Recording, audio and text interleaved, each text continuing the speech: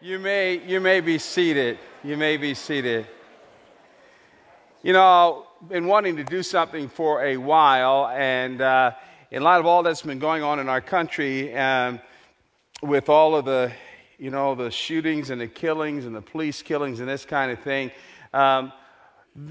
we have here at Fellowship 2 officers who are here every Sunday morning just to make sure everything is okay and we're doing what we needed to do. And I like to bring them up, and I like for us to honor them. And yeah.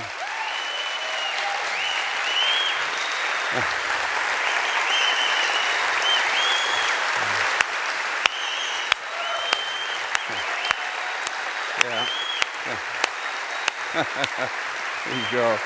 Once again, good. Yeah.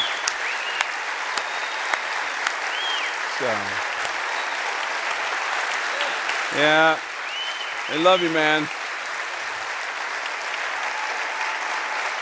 That's great. Great. These are officers David McNamara and Davis Gardner, and like I said, they're here, and we just want you to know that we love, value, and appreciate you. We don't take for granted the fact that you wake up every morning. You don't know what's going to happen during the day, but you're out there protecting and serving us, and no matter the ethnicity or background or whatever, you do your job to protect and serve. And I know the city of Roswell probably doesn't pay you enough, so we'll talk to the mayor about that. But I want you well taken care of because we benefit from that. But at any rate, we're just really, really grateful to God for you, and we want you to know that. And I want us to commit to pray, even over the next few days of next month, for these officers and others that they would be safe and that you will feel that you're valued and appreciated. I know there's a lot of swirling going on in the media right now. But I want you to know that there's one joint here that loves you and appreciates you. And yeah.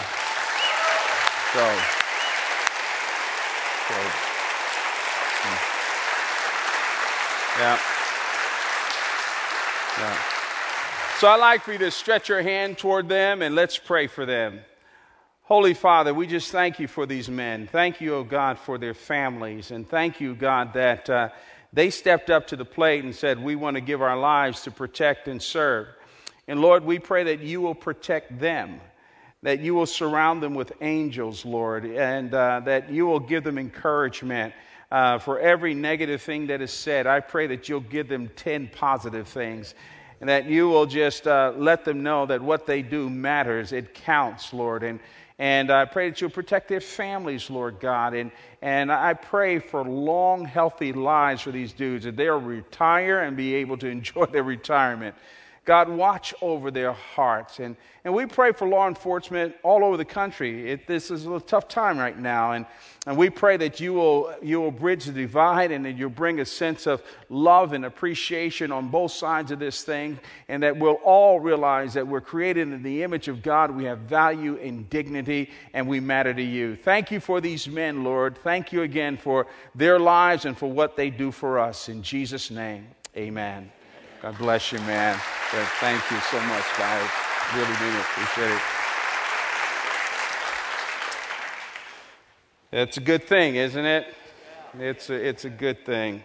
And once again, I don't need to say this to you, but let's not let everybody politicize things and tell us how to think about stuff, okay? All right. Amen? Amen. Yeah, let's let the scriptures and doing what's right. It's very, very good. Well, if you have a Bible, I want you to open it to the book of Esther. Bible, a device, a tablet, or whatever. Make sure you're opening it to Esther and not to Pokemon or whatever. I'm getting a little bit sick of that stuff. Anybody here sick of that? Yeah. It's like, I mean, no? Okay. See you after the service. You can come up and repent right now. This kind of thing. I want to say, too, as you're going there, if you're visiting with us, thank you for coming. And this is a wonderful church. You won't find a better group of people anywhere. I didn't say that we're perfect, but we have a perfect Savior. Amen? And we're going in that direction. So if you've been hanging out here a little bit and want to find out what we're all about, even if you're visiting the first time, myself and my wife will be back here in Guest Central. We'd love to say hey to you, and our staff will be there. Would love to answer any questions that you have. Let me also say a word about a little bit of a preview on a series that we're going to start next week. I don't want to come across sensational and, you can so promote something that you're selling without a product, and that's not the intention here. But I'm going to make a statement here that may surprise you. But we're going to be doing a 4-part series beginning next week, and for any number of reasons, I believe that this is the most significant series that I've done at this church in my almost 11 years here. And it's a very important series for us. The focus of the series is about where we're going. Now, it's not going to be about big numbers and this kind of thing, but it has to do with our mission statement and what we're really all about. We've entitled the series Ignite, and the subtitle is Creating a Movement for Making and Multiplying Disciples. Now, you've heard us use the term disciple before, but one of my abiding concerns is that I really do not want to have lip service to our mission statement. I don't want that. It has to be real. It has to be real on a personal level. And that we were born to reproduce. We were born to touch the hearts and lives of other people. And we've got to run away from a self-serving Christianity that we all can get seduced into. My needs, my understanding of the Bible, my answers being met, my family being happy, this stuff happening to me. And even in some of our small groups, we got to be careful that they do not degenerate into little, fraternities or sororities or folks that I've hung out with. And don't get me wrong, it was good to have friends for a long time, but we were born to reproduce. And so when we talk about making disciples, we're not talking about reproducing an evangelical subculture that is very knowledgeable. But we're talking about aligning ourselves. And so would you pray about this series? It is pivotal to what we're really all about. And we're trusting that God will move us down the pike along those lines.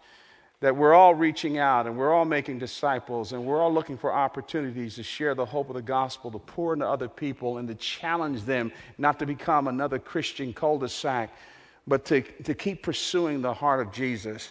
That's what it's really, really all about. Amen?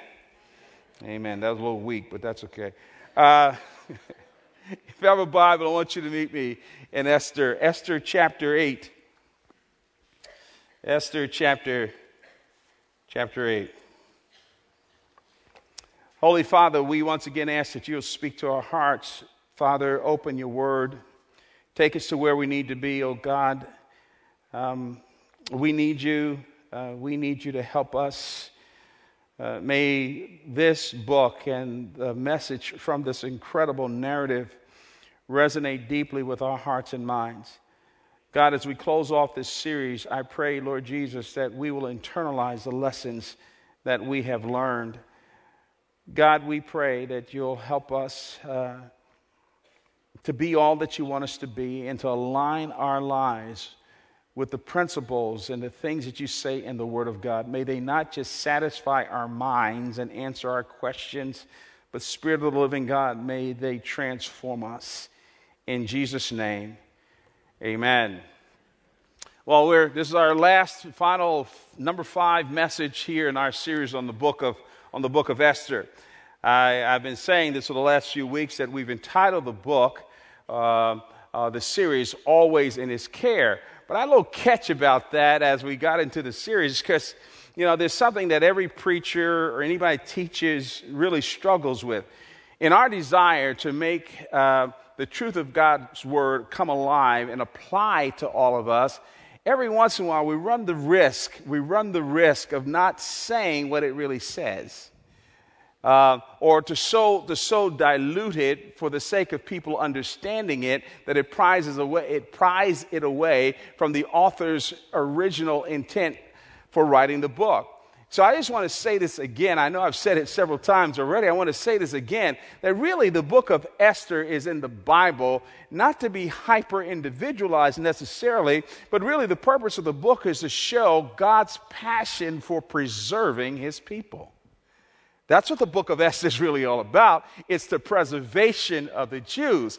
Now, there's some interesting secondary applications that we've gotten into, but that's what the narrative is all about. It's about God behind the scenes, moving the scenes. The name God is not even in the book of Esther, but you can't miss his presence and you can't miss his hand in everything that takes place in this book. I suggested that there are 5 words to help us to understand the book. It's a book of movement. It's a narrative. It's going someplace. It's headed toward this grand crescendo. That's where we are right now in the book. But these 5 words help us to understand where things are going. The first word is the word favor. Favor. Esther falls into favor with King Ahasuerus and becomes his wife. Favor. The next word is the word scheme. Scheme. The key person behind this scheme is a guy by the name of Haman, who's way up there in Ahasuerus' administration. He orchestrates this amazing, diabolical scheme to annihilate the Jews because Mordecai, Esther's uncle, we'll call him. Scholars are confused whether his uncle or cousin, but he raised her and significantly older, so we'll call him his uncle, wouldn't bow down to Haman. And Haman, who was full of himself, says, I got you. And he gets this edict, law of the Medes and the Persians, going to get into this in a moment, that cannot be reversed, sends it all out. And before you know it, everybody's painted into a corner, including the king. The third word is the word crisis.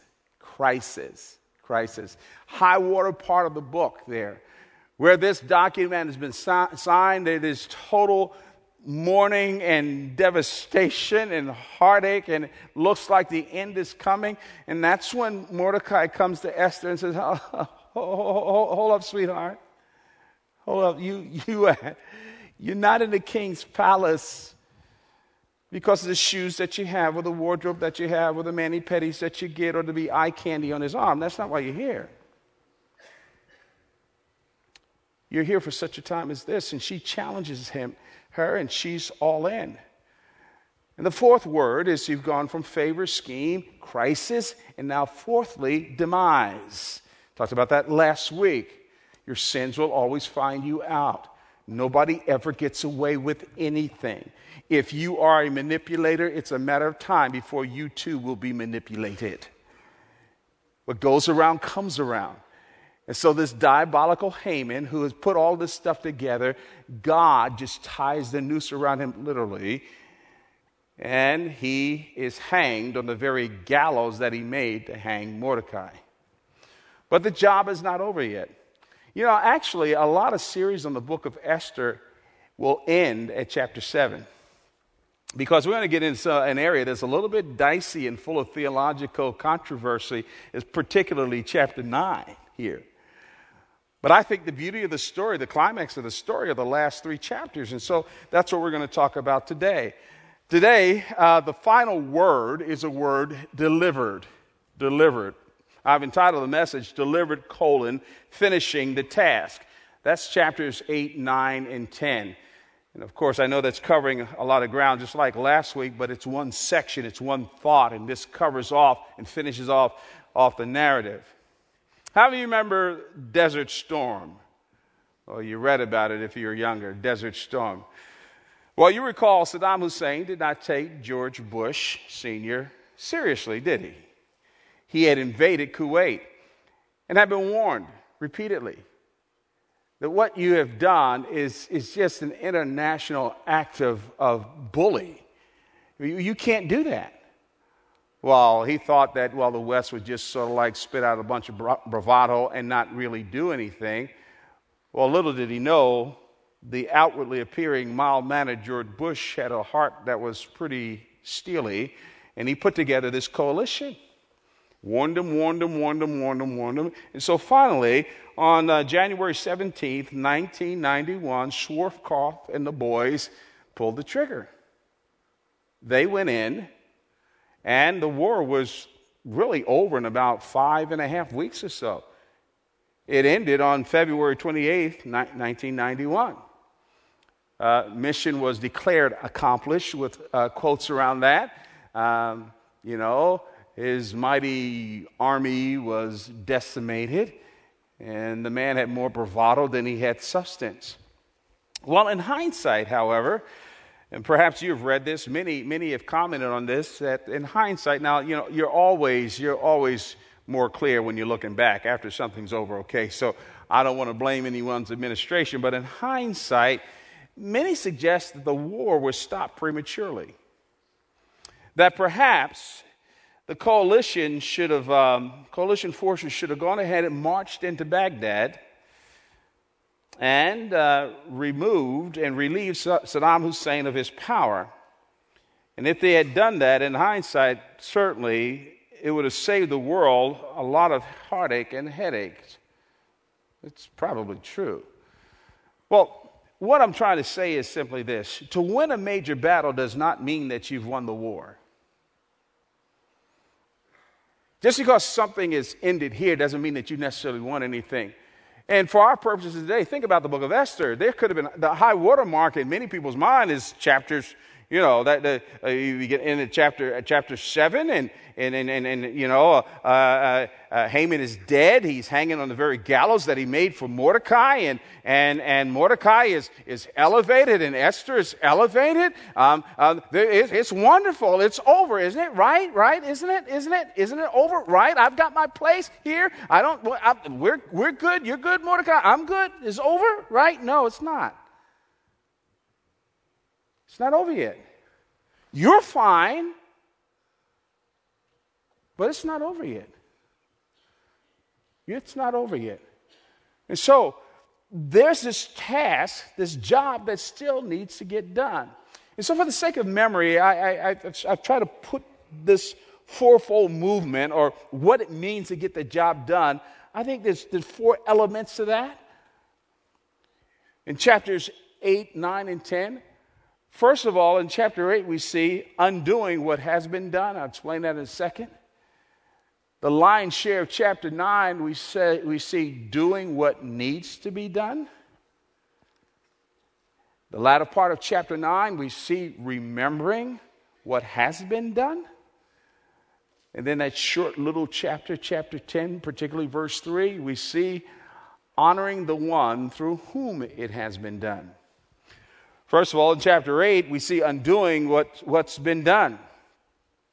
There's a little bit of a pickle here. There's a little bit of a tension. You've heard that statement, the law of the Medes and the Persians. Remember that? If you read the book of Daniel, you realize that Daniel got kind of like locked into that. When they threw him into the lion's den, he couldn't reverse that decision.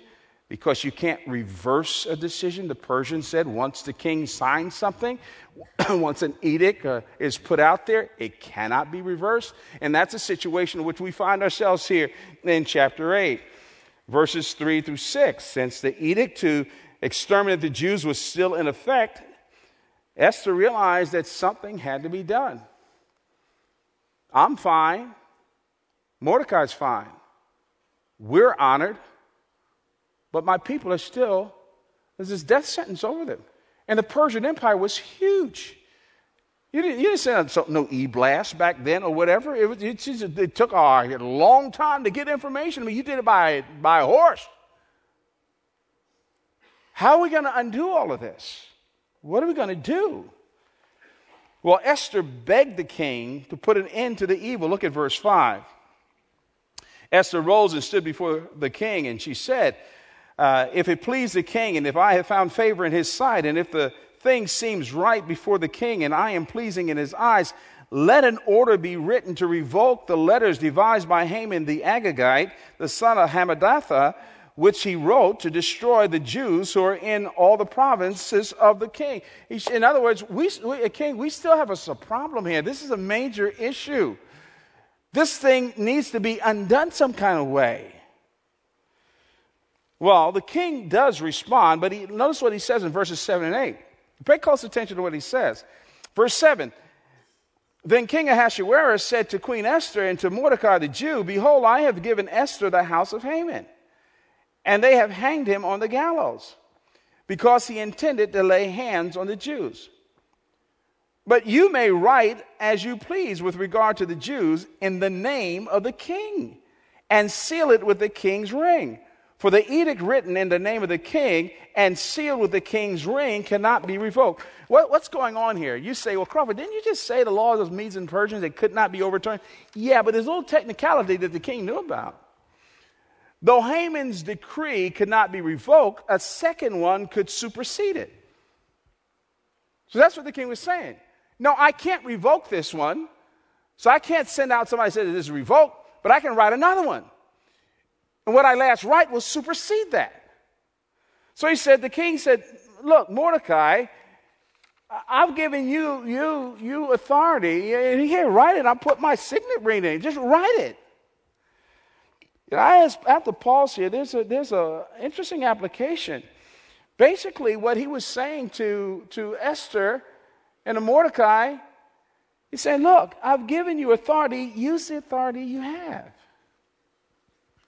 Well, what do you come to me about this?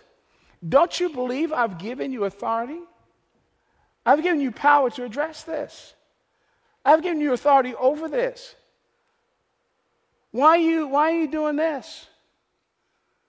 Why are you crying in your soup and wringing your hands? Why are you so anxious? I've given you authority and power. So it is with us. I wish that we would stop acting so blasted helpless as Christians. As if we don't have any recourse. As if we don't have any resources. Why do we let the devil bully us? Why do we let circumstances in life bully us? Why do we let issues in our own lives bully us? Why do we keep deifying our dysfunctions? Why do we keep doing that? Why do we keep being held hostage to our past? Why do we keep talking about, I can't do this, I can't do that, I don't, know me, my self-esteem, what happened to me when I grew up, and all this stuff that happened to me in my life? Why do we keep blowing that stuff up? We have authority. I'm not giving you some vain, empty, locker room motivational stuff. Speak here. Paul said in 2 Corinthians chapter 10, verse 4, for we don't battle in the flesh. Yeah, in our own strength we have no resources. But our resources are spiritual. They're mighty through God to the pulling down of strongholds. More specifically, we've got the power of prayer. Use it. We have the power of the Holy Spirit who lives inside of us. Yield to Him. We've got the Word of God, the promises of God. Apply them. You hear me? Why are we so defeated? We need to take that authority.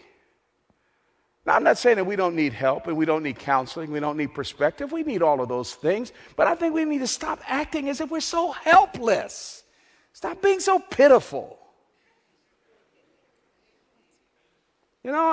I'm not the world's best counselor, so probably you might want to come to somebody else. I just can't make you that don't know what's going on in my life. I just have a hangnail and it's distracting me and I don't... I'm only playing a little bit. But have you ever gotten on the other side of something that bugged you and when you looked back, you were embarrassed by how much you let that control you? I've been there. What was that all about? And a God who can raise a dead Jesus and the same power that lives inside of you, do you think He can help you to overcome your lust? Really? Do you think He can provide for you? Use the authority that you have. Now, they write this new decree in verses 9 through 14 here in chapter 8, and basically it says two things. He gave them the right to protect themselves. This new decree. They put it together. The king says, fine, bring it here. There, the signet that supersedes the other one. Go send it out there. Hustle. And so it gave them the right to protect themselves. And then secondly, gave them the right to annihilate and plunder any group that fought against them. So no, the tables are turned. Now you can do this. And when the Jews heard about this, they were elated. Look at verses 15 through 17. Then Mordecai went out from the presence of the king in royal robes of blue and white and with a great golden crown and a robe of fine linen and purple. And the city of Susa shouted and rejoiced. The Jews had light and gladness and joy and honor. And in every province and in every city, wherever the king's command and his edict reached, there was gladness and joy among the Jews, a feast and a holiday. And many from the peoples of the country declared themselves Jews. These are Gentiles. They declared themselves Jews. Whose side are you on? I'm on their side.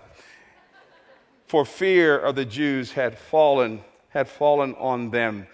The Jews were related. The rise to power caused many of the Gentiles to become Jewish proselytes. That's what verse 17 is all about. They became Jewish proselytes. God's good hand of favor was becoming obvious to the world. And don't miss this. I know we can go on real quickly here, but this is a very important point because this summarizes the theology of the peoples of God. You know, you've heard me say this here at the church. You say, what's the big deal about the nation of Israel? And you might feel, is God a little bigoted? Is he racist? The Jews, the chosen people? What does that mean?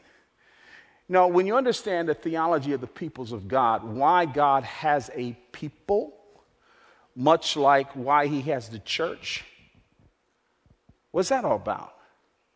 Well, what it's all about, it's not that God is blowing up a certain group of people. It's that he's using that people. What his purposes are for that people is that they will honor and walk with him.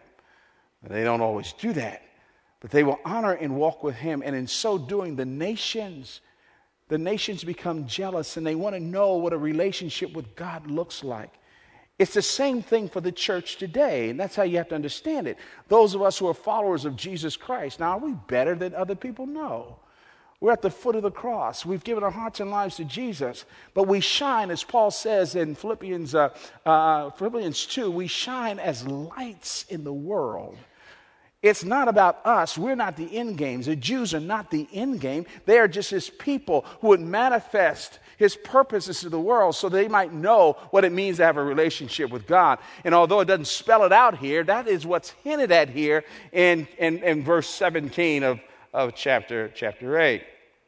So they're undoing what's been done. Number 2, now we get to chapter 9. They're doing what needs to be done. And admittedly, this passage of Scripture is filled with controversy. All kinds of controversy, because this is a bloody passage.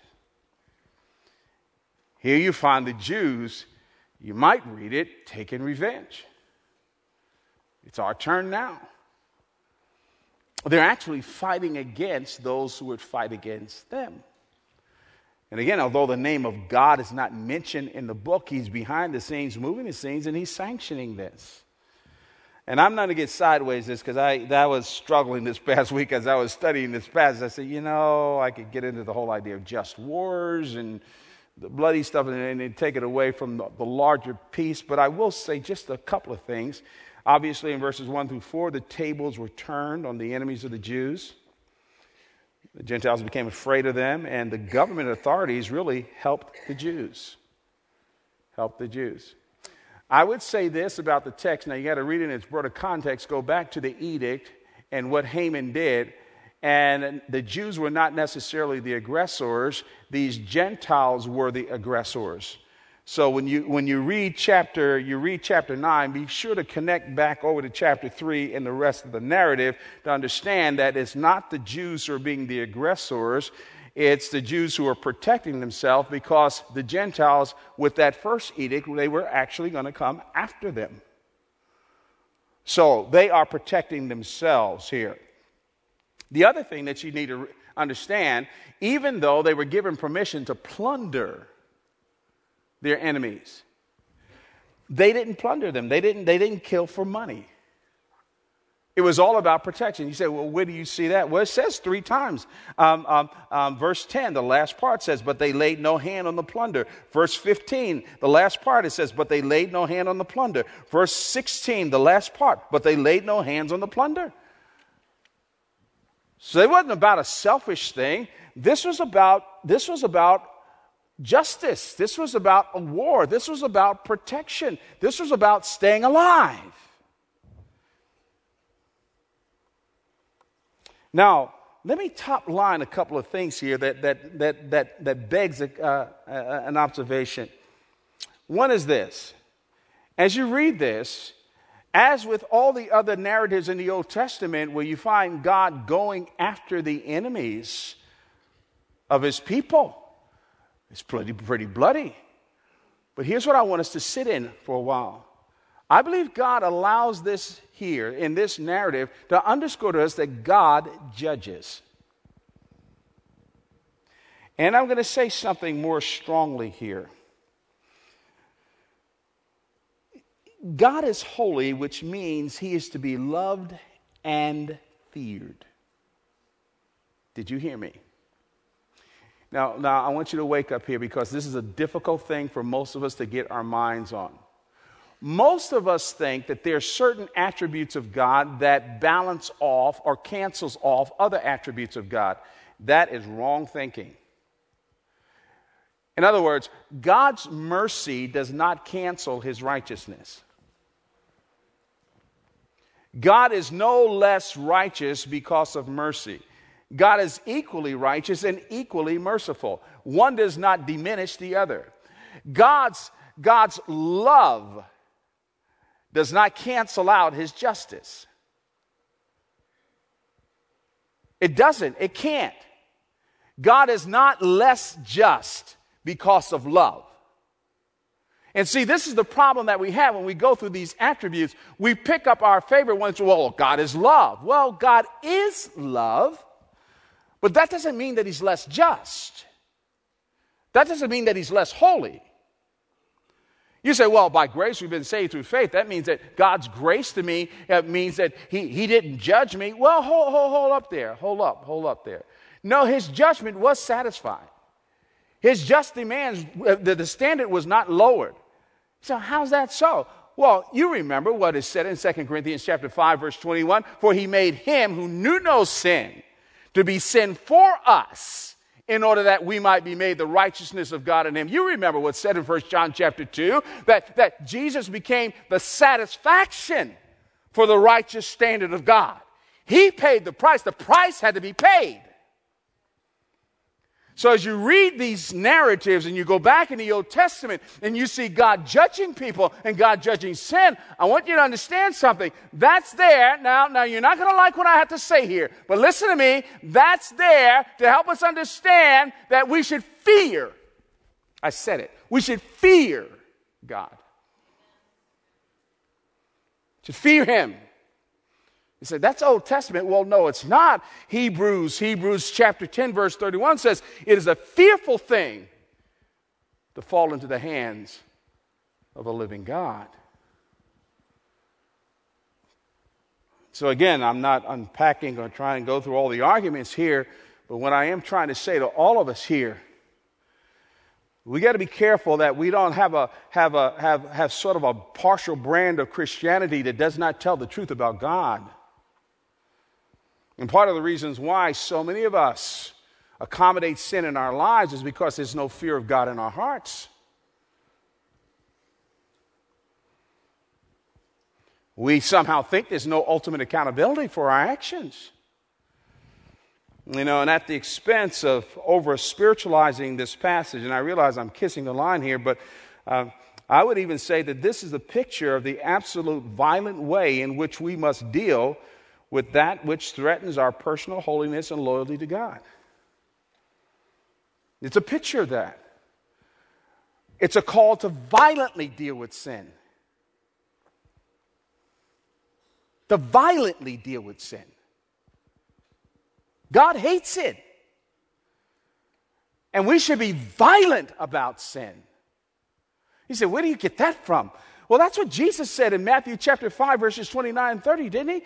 He said, if your eye offends you, he didn't say get sunglasses and see if you'll look away. If your eye offend you, pluck it out. What did he say? He said, if your hand offend you, what do you do? He didn't say put it in your pockets or put it behind you. He said, cut it off. Now, is he literally saying pluck your eye out or cut your hand off? I don't think so. If that was the case, we have a bunch of blind folks and Maine people up in this congregation, including yours truly. Okay, so I don't think that he's, aren't you glad he ain't saying that? Yeah. But don't back up too much. Don't miss his point. His point is, I hate sin so much that don't you, Crawford, dare accommodate it. Stop making friends with your lies. Stop entertaining your lust. Stop coddling your nasty attitude. Stop excusing your temper.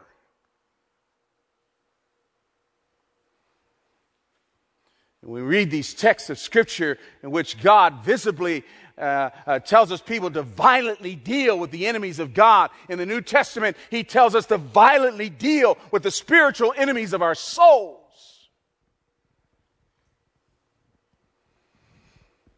And I know this is all through grace, and thank God it is. But I just have to believe that some of us are being beaten down by sin because we have not made up our minds to fight back.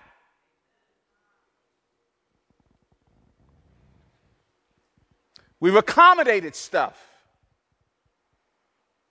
Fight back. Fight back. Your life depends on it.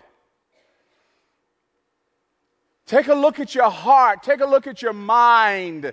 Take a look at what you're doing. Take a look at what you're thinking. And fight back. You don't have to stay there. You don't have to keep that junk in your life. I'm not talking about sinless perfection, but I am talking about a passionate pursuit. Fight back. You can't overcome it. You don't have to accommodate it. And while I'm on it, we fight not for selfish interest, but for the honor and the glory of God. That's the reason why we overcome sin. We don't brag about how we defeated Satan.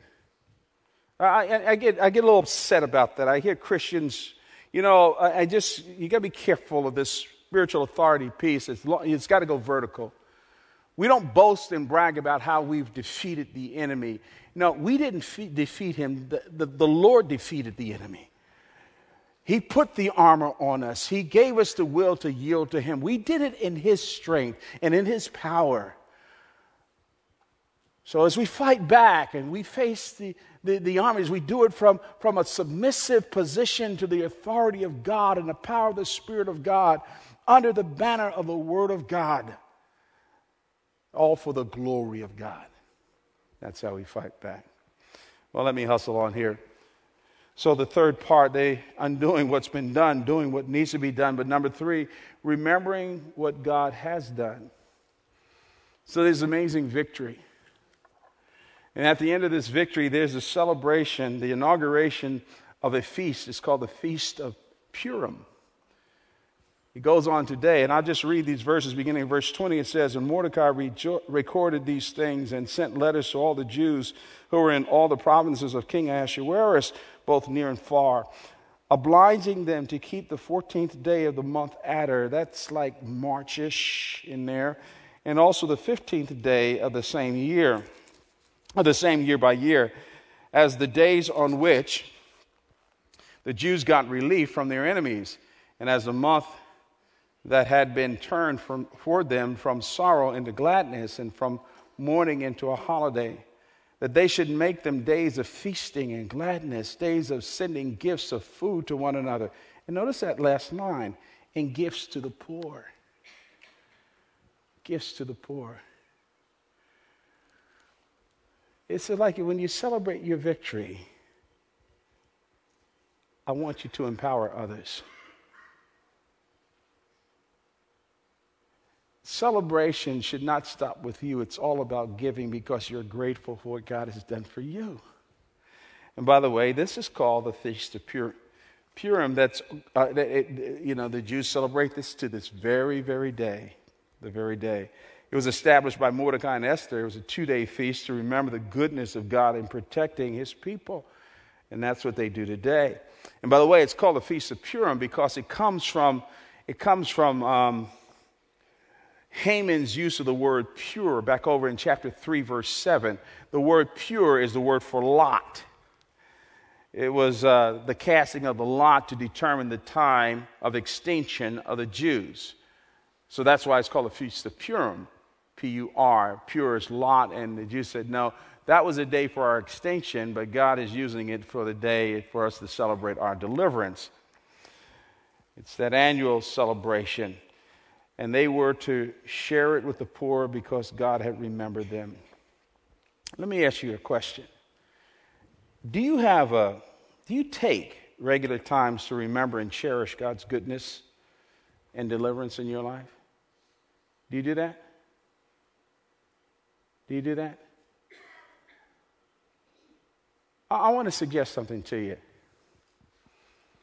Now, we need to do this regularly, but I think we all need to have a personal celebrations of Purim to celebrate God's deliverances and his victories in our lives.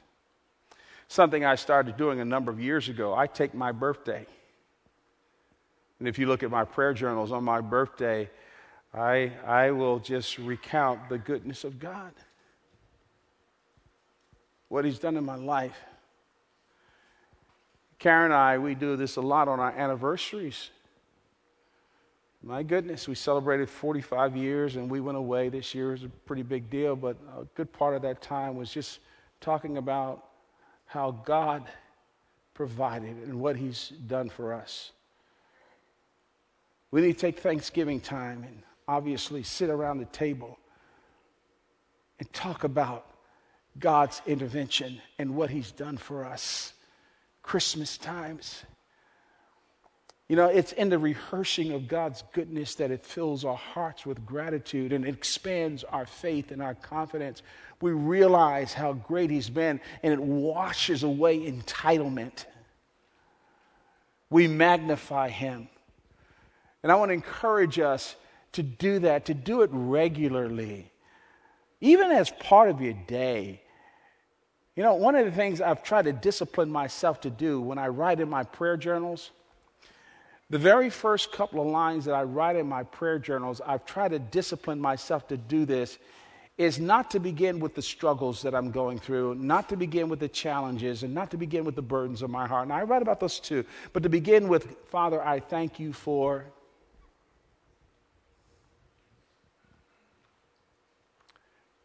To begin there, and I more often than not, when I start there, the issues are still ouchy and whatever, but there's more of a perspective when you get there.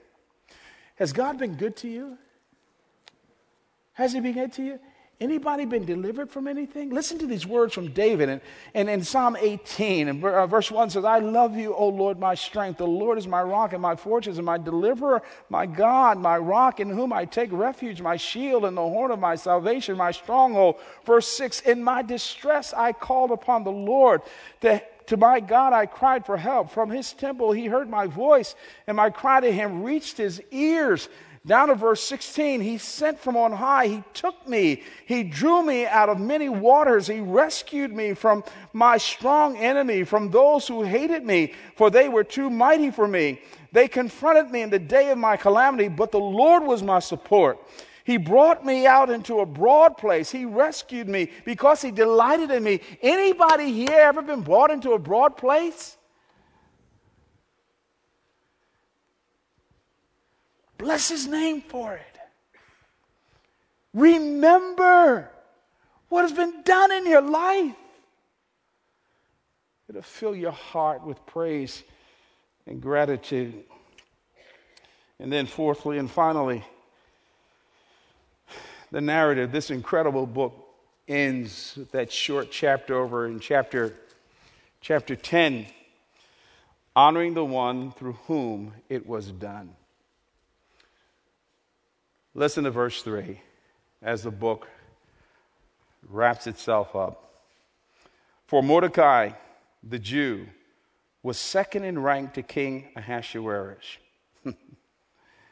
And he was great among the Jews and popular with the multitude of his brothers, for he sought the welfare of his people and spoke peace to all his people. Well, the book of Esther ends by exalting and extolling Mordecai, once a hated Jew in the Persian Empire.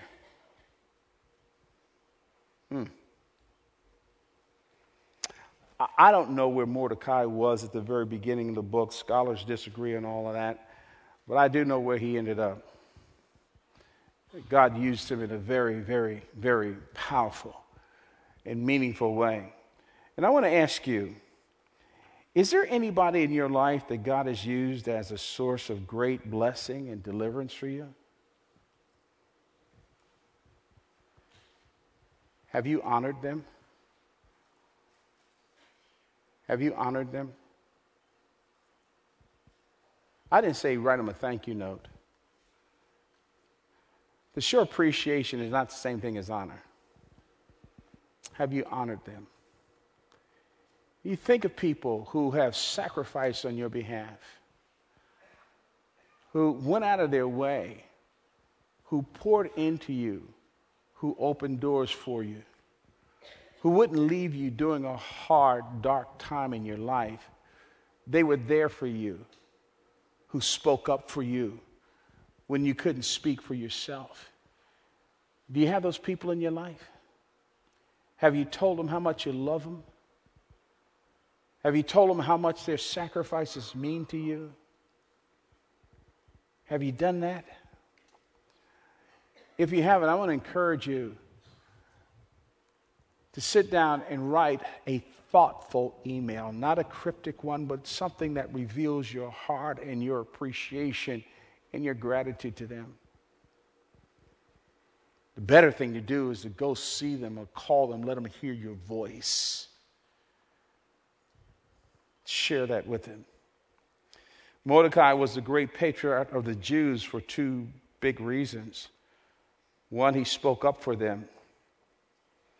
And number two, he put his life on the line for them. Are you speaking up for people?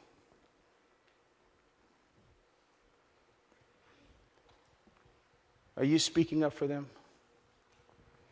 You know what? I was thinking about this past week. I made a statement here a couple of weeks ago. There's some things that are worth dying for. And as I thought about that, I thought, I think in our lifetime, this is just, it's just kind of like out of the air, but I kind of think at this stage in my life, in our lifetime, and besides for your family and wife and this kind of thing, let's put that over here. I think in our lifetime, there may be a half a dozen times in the course of your life where God will put you in a situation where he said, if need be, Crawford, will you die for this?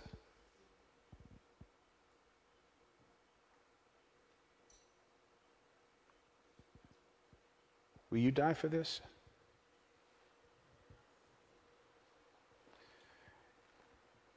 And that God orchestrated in Mordecai's life, Esther's life. Mordecai said to Esther, okay, you're telling me that you could die. You're saying you could die, but I'm telling you, we will die. What are you going to do?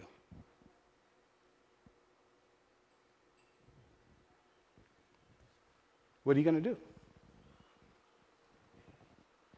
Mordecai was elevated because of that. Humility and godly character and courage is the pathway to impact and change. It's expensive. You're not going to make an impact, not in terms of what God wants, by incrementally investing and giving part of this or doing the stuff that you could do that doesn't cost you anything. That's not the life of impact. There's stuff you can do. I can fit you in my schedule. I can see you. Yeah, I can say yes to that. I'll show up for this. Or, you can help people out all you want to, but that's not a life of impact. Impact comes about by humility, godly character, and the courage say, I'll step in. Well, God honors those who place it all on the line to honor him. Well, let me just wrap up the series and wrap up this morning by saying I'm going to go back to these lessons. And you heard me in the early part of this series here, obviously, they teach you when you preach or teach a book that there is one major theses and big idea from the book, and that's what you should stick with. And that's right. And technically, the big idea from Esther is a sovereign care of God over his people. I got that. But I think that there are three lessons that are woven into the book, that it goes back and forth, and these three things that hit us. And I want to underscore these things. And whenever you think of the book of Esther, from an applicational perspective, I want you to hold on to these three lessons. They are these. Number one is this: no one can destroy what God wants to protect. No one, nobody, no one, universally negative, no one can destroy what God wants to protect. That gives us confidence. And by the way, that goes two ways. Number one, you need to stop being so insecure about God's call or what he has for you. One of the things that freed me up, and I can't go into all the story, but this is over 30 years ago, one of the things that freed me up from comparison, freed me up from competition, and all of this, one thing that freed me up was a series of experiences that I had, and God had to teach me a lesson that, Crawford, whatever I have for you, no mortal being can take from you. So stop it. Nobody. Now, the other side of that also is true. Be careful of going after people now. If they're doing what God called them to do, you better back up. Because no one can destroy what God wants to protect. And this speaks to the area of confidence. The second lesson from this book is that evil and wrong will reap what they have sown. Always. This speaks to the whole matter of accountability. Always. Always. Always. Always. You don't mistreat people and not expect for it to come back to you. You don't have outbursts of anger and not expect it to come back to you. You don't lie and be deceptive in all of this and not expect it to come back to you. And what I've found, it comes back to you more, and sometimes your children start paying for stuff that you did. And so in this case, the classic, ultimate, severe illustration is Haman. You got hung on the very gallows that you built for Mordecai. You're very dead, and he has your place. Church, watch it. Watch this one. I see people doing stuff. I see this all the time. And I'm tempted. I see people doing stuff. I'm saying, don't they realize they're going to get that back? The way you talk to people, you act and respond to folks. You want to do that? Really? Usually the people that do that kind of thing, you can knock them over with a feather. They can dish it out, but they can't take it. The third lesson is this: God's blessing and favor on our lives is meant to be a source of hope and deliverance for others. That's the whole issue of gratitude and justice. That's throughout the book. I've said it before and I want to underscore it. God's blessings are to glorify him and to deliver others.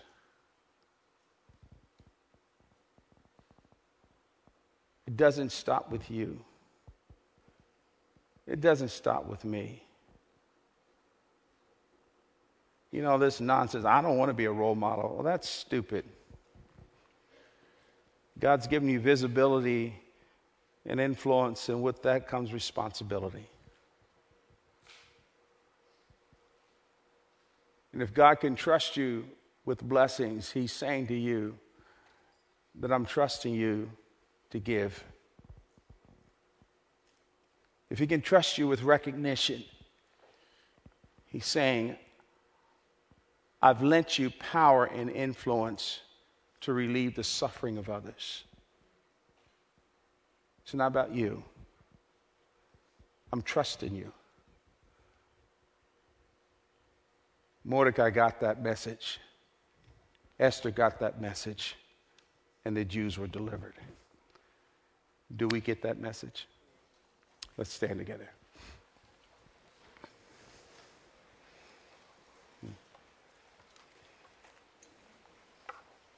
I want to say, as we always say, that there are elders and Stephen ministers and staff members in our church, and they'll be up here at the close of service for anyone who needs prayer. And please don't make a U-turn and go out. If you have a burden in your heart and there's something that you want God to do or you're carrying, that's what we're here for. This is called the church. It's called the body. And that's why we exist, and we'd love to pray with you. But I want to say this to anyone to come, but I also want to underscore. Earlier in the message, I said that some of us may be accommodating sin. And maybe the Lord spoke to you. And maybe you need some strength to fight it. The old line, the best disinfectant for sin is the light. And I'm not asking you to come and confess that or say what you're struggling with. That's between you and the Lord. That's not what I'm saying. But I am encouraging you to come and say, hey, look, I got something in my life or some things in my life that I need to fight. Would you pray with me and help me to fight it through your prayers? I always think it's a shame, and we lose spiritual equity when God speaks to our hearts. The service is over, and we go pick up our kids, we go get in the car, we go rush out to get lunch or get on with stuff, and we lose that spiritual equity. I'm not saying that you coming forward is I'm not manipulating anybody here, but I'm just saying that we need to act on what God is saying to us. Do something about it. Let's pray. Father, thank you for the grace of God, and thank you for your goodness, and thank you that you have blessed us in ways that go beyond our comprehension. I'm standing up here, Lord, just convicted because of, I just think about how good you've been to me and Karen, and the question comes, Lord, what more do you want us to do with the goodness that you have placed in us? And I pray, Lord, that we will not succumb to selfishness, to spiritual hoarding, but that we'll be channels of hope and blessing for others, to whom much is given, much is required. And so, Lord God, we pray that you'll lead us this week and guide us and protect us and give us what we need to serve you. Bless this church. This is a great church, great people, Father. But Lord, we know that you have so much more in store for us, and may we not miss it. In Jesus' name, amen.